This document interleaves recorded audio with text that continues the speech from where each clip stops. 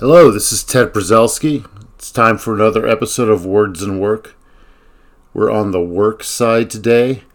Across the country, over 300 Starbucks locations have had employees who have petitioned to unionize.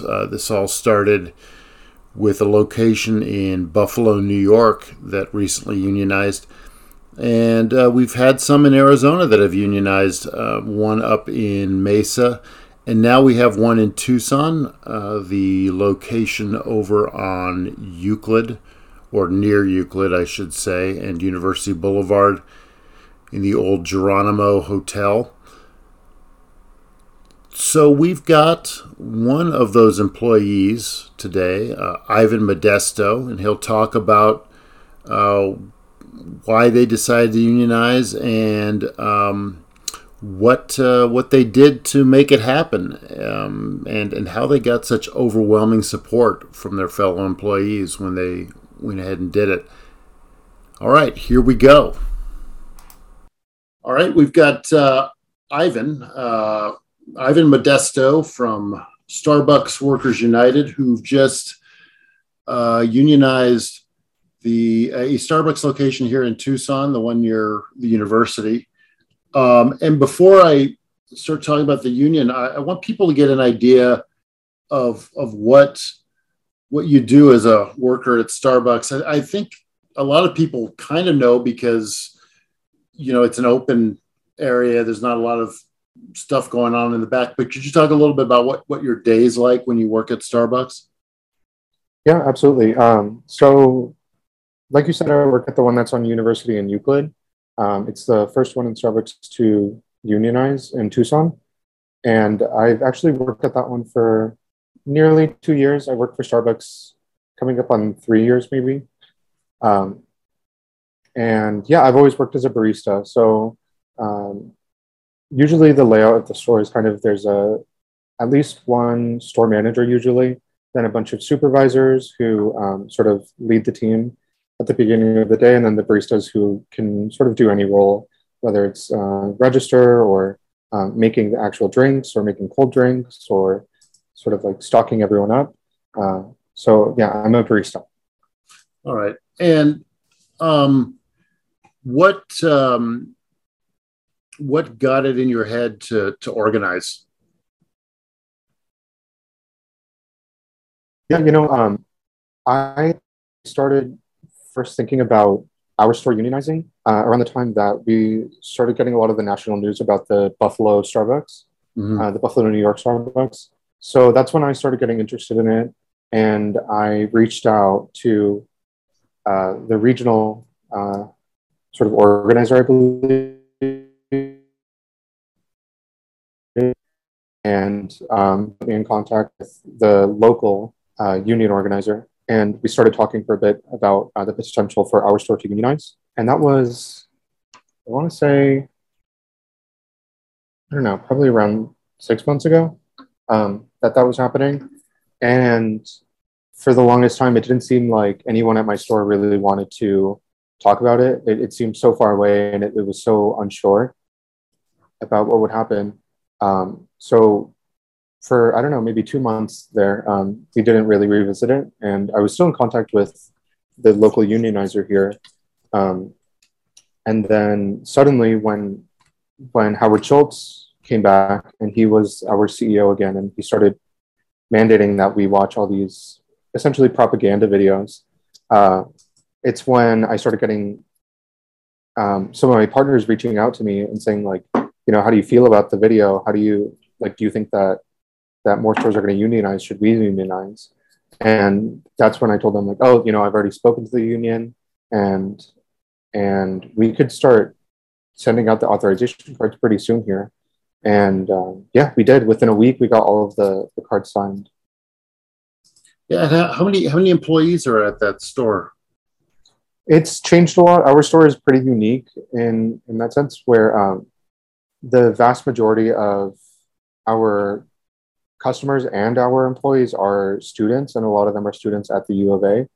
So inevitably, we slow down a lot during the summer. So we anticipated that a lot of our partners would leave. But when we started, like the people who actually signed the authorization cards was around 30. Okay. So, all right. And nationally, because it sounds like some of this was inspired by what's going on nationally. I think there's 140 Starbucks stores that are unionized. Am I right on that? Last I heard, it was, yeah, somewhere around there. I think somebody told me somewhere in the 180 or Okay. something. So that was just the last number I saw. But so it sounds like from your description of things that, there were people who were kind of interested, but it was when these other stores started unionizing that you got some momentum. Yeah, I would say it was sort of in the background for a few months there. Probably like, I want to say around January, February. Like, we were all aware, we were all very aware of the fact that stores were unionizing, and we would send each other articles. And even our previous manager would sort of send us pro-union things.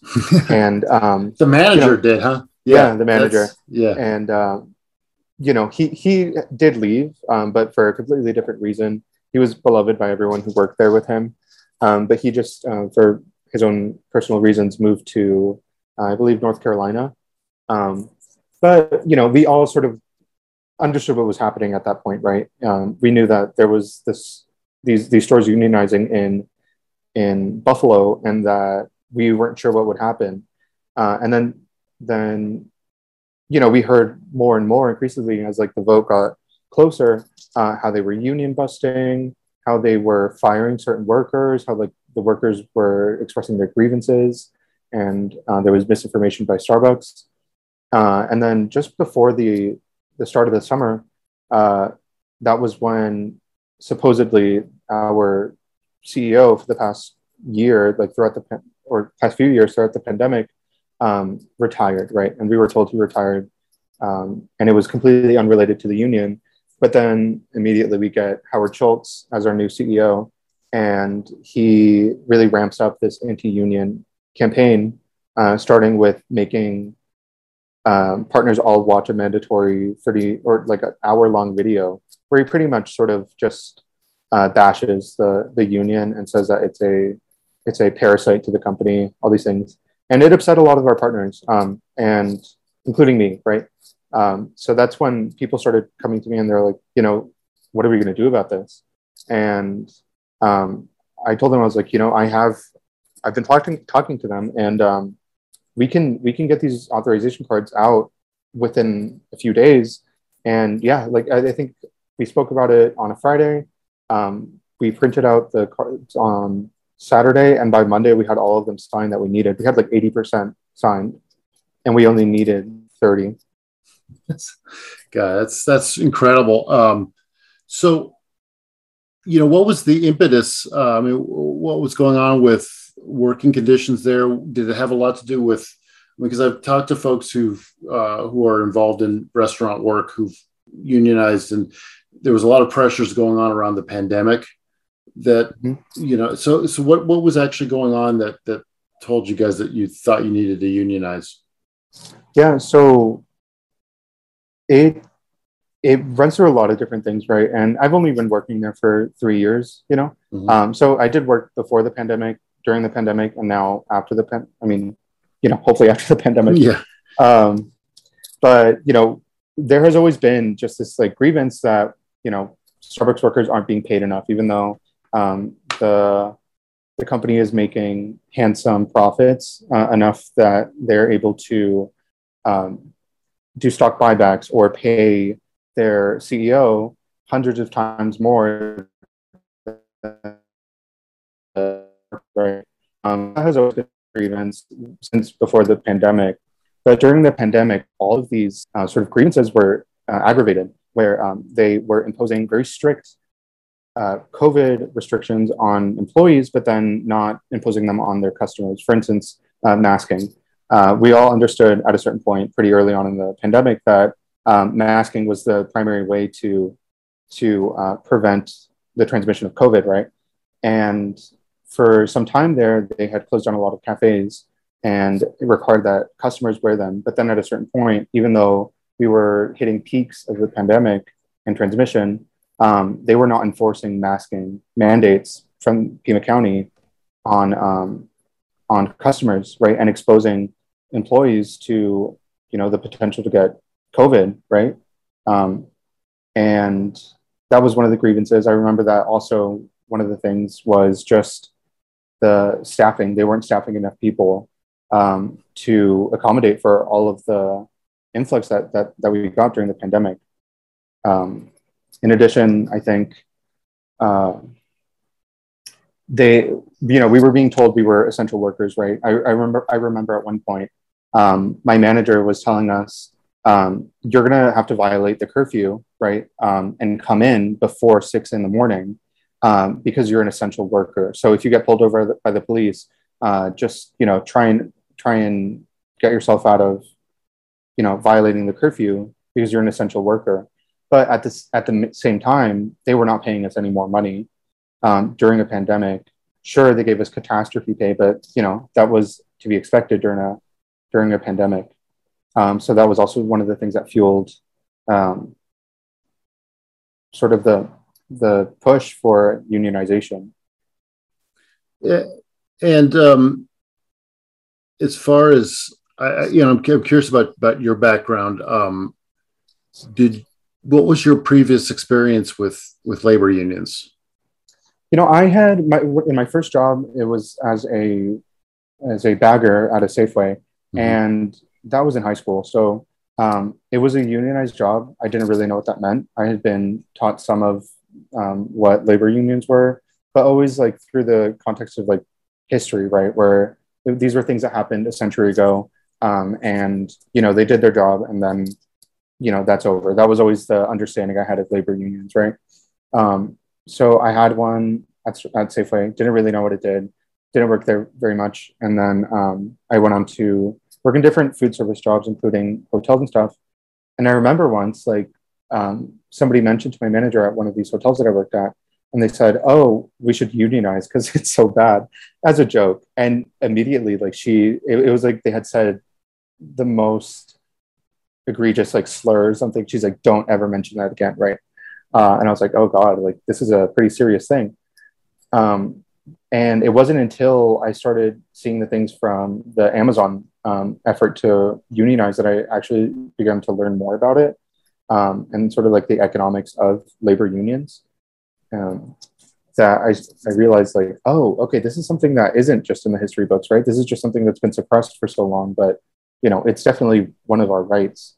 So I wouldn't say I knew a lot about labor unions when we started the effort at our store, but since I was one of the people leading it, I know a lot of people are in the same boat as me, and that if I was going to be asking them to vote on something so important to them, right, and something that they weren't educated on, that my role would be to do the research and hopefully clarify what it was that they were voting on, right? So me and a few other partners made a lot of work to do research on labor unions, you know, from peer-reviewed studies and from papers. And I think that's one of the things we were most proud of, that we didn't sort of go with all of the things you might see on social media, right? Because it was just leaving people more confused, and we were having our own research from there.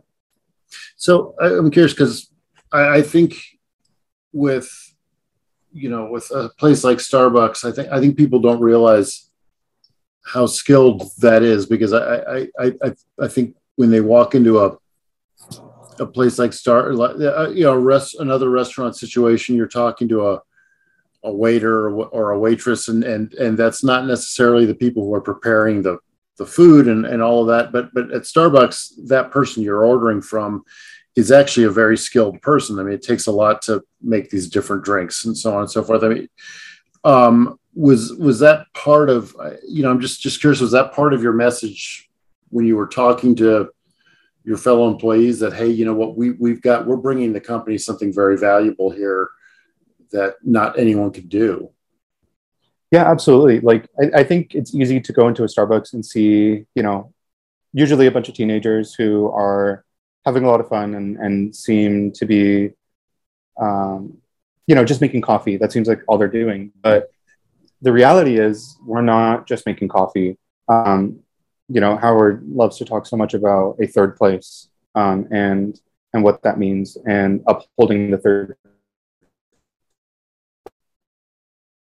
Basically, we're expected to promote this sort of culture of inclusivity and be a thing that people can rely on to see every day to make their coffee, but also to interact with them and make their day better, right? So there's that element of it, but also so much more goes into coffee besides, what you see on the surface, right? It entails running an entire store, right? Which means having to manage all the employees there, having to deal with problematic customers, having to deal with COVID protocols, all these things, right? That a lot of people don't really think we are being compensated fairly for, right? As we're expected to take on all these roles, but we're only being paid as actually underpaid as baristas, right? Yeah. I know that one of the things that we were encouraged to do as members of other labor unions, we were encouraged to go down to Starbucks, to your Starbucks location, and order and give and when you asked our names, we would say union yes. And that was, kind of a way to bolster you guys. What kind of support were you seeing from the community when this was going on? I personally got a lot of people who reached out to me, whether it was the AFL-CIO, the regional director, I believe it was, or whether it was just sort of political support from political leaders here in Pima County, like the Pima County Reporter, who tweeted her support for our union, or if it was the Democratic Socialist of Arizona. I got a lot of support in that way, and people offering, as well as the people from the Phoenix stores who unionized. But we also did get people like you who came in and would say, hey, my name is Union Strong. And unfortunately, we weren't able to, we were facing some difficulty with that sort of stuff. Like people coming in and saying like, oh, thank you so much for the union. We were told you're not supposed to put that as their name. You can't do that. And if somebody tries to give you something, like you have to deny it. And also like you can't have anything pro-union in our common areas, because supposedly they wanted to promote like a environment of neutrality, for the workers. But then at the same time, they would have union busting propaganda in the back room that would discourage people and sort of fearmonger essentially the effort to unionize. So it was difficult in that sense. And there, I think we all came to the consensus is like, I think we know what's happening here. Just understand that this is not an unbiased source, even as much as Starbucks would like to put themselves in that role, like, oh, we're here to just sort of like clarify what's happening. They have an incentive to have us not unionize, right? And that's why we thought it was so important to do our own research. Yeah, and how did you counteract that? And obviously, you were very successful at counteracting it. If you got 80%, I mean, that wasn't just we got just enough. Great, Right. So your counter messaging. How did that work with the other employees? And was it easier to counter with a relatively small workplace? I think it was a lot easier at our store just because, our store is very unique. Anyone who walks into our store knows that. You walk in, it's in this building that it doesn't even look like a Starbucks. It's a pink little hut. It's full of plants, and you can see that it's just tended to, and it's not just some commercial store. Like it has its own unique identity. And it's the same way for our partners, where we don't really have that high of a turnover rate. A lot of the people who are there have been there for a long time. So we had this benefit for going for us, where we all knew each other well. We all sort of understood how we felt about the union, and we all knew what was happening in other places, right? Like in Buffalo or in Mesa, where Starbucks was not being unbiased or fair or abiding to the principles they were asked to. So I think all of those things contributed to our success, where we were able to talk frankly with all of our employees. And, we have a relatively smaller number of employees. And we were also able to understand that, we have to do our own research. We can't depend on Starbucks to be unbiased, right? Yeah. And obviously you were able to transcend this a little bit, but you talked about the company tries to make these really friendly spaces and everything. They've been very successful at doing that. People like Starbucks, they'll skip other coffee places because they'll go to Starbucks because they're buying into a certain lifestyle or whatever. And it's a company that I think a lot of people like. Did it make it harder for you when you were explaining yourself to people outside of fellow employees about what you needed? Yeah. First off, in addition to being a very efficient coffee company, is also a very clever marketing company as well. They know how to promote an image of inclusivity and all these things, right? A lot of the partners are queer, and that's one of their successes. But they're also very exclusive to certain people, right? They've had countless incidents where they've kicked out Black people from the stores because they didn't buy a drink, or homeless people have been kicked out because they weren't buying a drink, right? But they also, in the same hand, are trying to say, oh, we're like such a safe space for people. It's not a safe space for all people. So I just thought I should acknowledge that. But what you were saying is like, it does seem like a really cheerful place. And I can say that there's a reason that I've worked at Starbucks longer than any other place. And it's because they are a safe space for queer people and a safe space for young people to sort of express themselves in a lot of ways. So when I did speak to people in my life about, the effort to unionize, they'd be like, why? I don't get it. Like, it doesn't seem that bad. Like, you just make coffee. I don't understand why you want to unionize. Like, what are they going to change? And it was difficult, right? Because we're told so often to settle for less, right? Like, you're doing better than this other place, so why are you complaining? But I think that is a defeatist attitude to take on, right? Where it's like, oh, well, we're doing better than some people, so we shouldn't really complain. I don't think that those two things are mutually exclusive. You can be doing better off than other people and also want more for yourself. And I think that's what we all understood. And we knew that we weren't being compensated correctly. We knew that they could do a lot more to ensure all of their stakeholders' safety during this pandemic, not just customers, right? We are also stakeholders in this company, and we should be treated as such, right? And they just didn't do that. So we wanted to see change in that sense. And also just, having the autonomy over ourselves that they claimed to give us, but we never did have, right? There's a reason we call ourselves partners, right? Because they want to sort of like cultivate this idea that, oh, you're not an employee, they're not your coworkers, you're all partners because you're all invested in the success of Starbucks. But that's not how we felt. So, well, as partners, you guys all get a share of the profits, right? You automatically get it's complicated because they love to promote these like great benefits, right? Yeah. But it's a lot more complicated than that. And this is actually one of the things that also motivated us to unionize that I forgot to mention before. But they say, oh my God, like Starbucks does such great work to ensure that their employees get the benefits they deserve, like college achievement plan, which is like full tuition reimbursement if you go to ASU online, right? Or the Lyra benefit, where you get to have free therapy, right? Or you get free Spotify, all these things like discounts and free coffee, all these things. But what they don't tell you is that in order to get those benefits, you need to work 20 hours a week, right?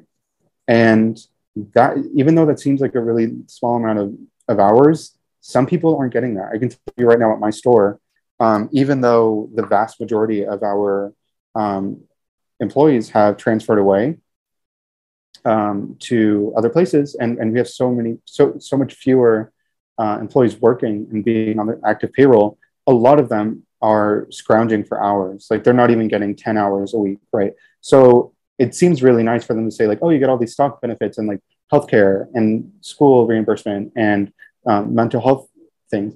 But a lot of those people, if they continue to not be given enough hours or even the possibility of hours, right, they're not going to be eligible for those benefits. So they don't mean anything, right? And so then what are you meant to fall back on? The measly $13 an hour that they give you? I don't, so we don't feel like partners, for that reason. Yeah. So have other, since you guys unionized, I know there's, just judging from Facebook, there was a lot of community reaction to it, and have people at other Starbucks stores reached out to you? Have people at other companies reached out to you to see if they could do something similar? I haven't heard from any other companies in Tucson, but I have heard from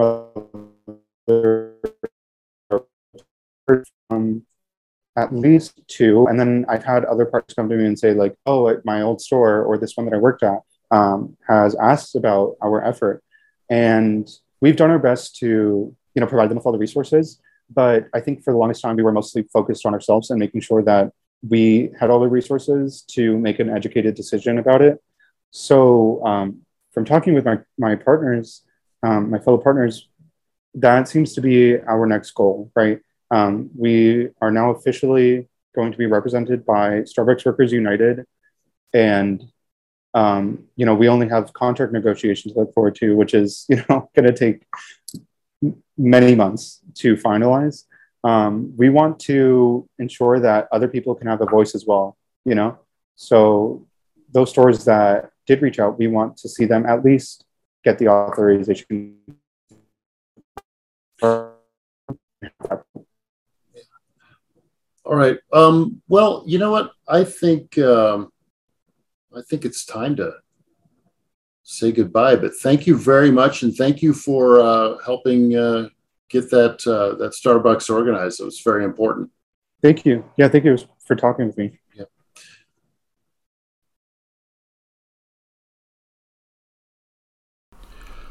Thank you, Ivan, and thank all of you for listening. If you want more information on the Starbucks Union, you can visit sbworkersunited.org.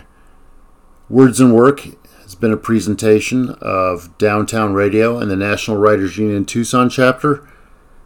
I'm Ted Przalski, and I'll see you next week.